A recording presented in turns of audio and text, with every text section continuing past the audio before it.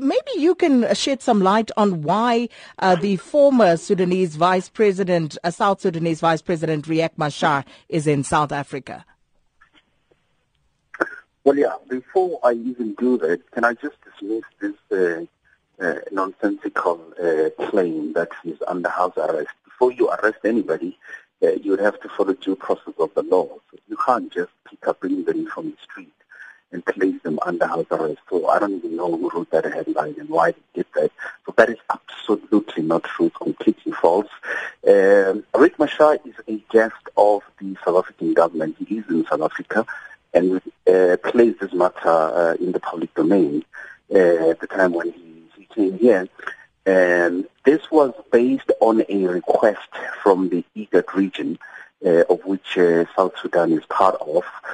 As you know, South Africa is involved in mediation efforts in the political challenges in that country through our Deputy President, Cyril Ramaphosa, who has been there several times to engage all the role players. The President of South Sudan was just here in the last 2 weeks to engage with our President on state visit.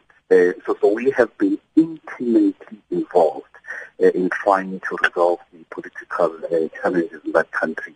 And on that basis, the region then requested us to host Mr. Riek Machar in South Africa. In fact, even other countries that are playing a role there, the US, the British, Norway, and our people have also requested South Africa to keep him here as we continue to engage in the process to return South Sudan to political normalcy and maintain the peace and stability that the people of South Sudan are yearning for.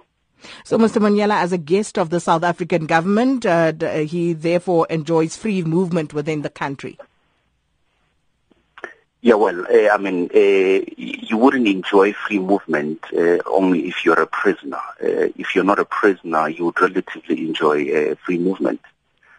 So when is he expected to leave South Africa? Do you know at this stage?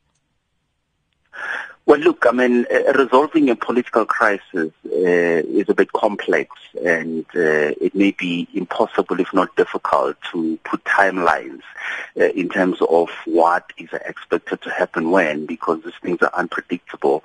Safe to say that we are cautiously confident as South Africa, including and obviously working with the international community, that a positive outcome is possible, because there is a political will to resolve the political crisis in South Sudan, and all the role players are committed to engage in the process and arrive at that outcome. Well, we're going to have to leave it there. Thank you so much to Mr. Clayson Monyela, Head of Public Policy at DIRCO.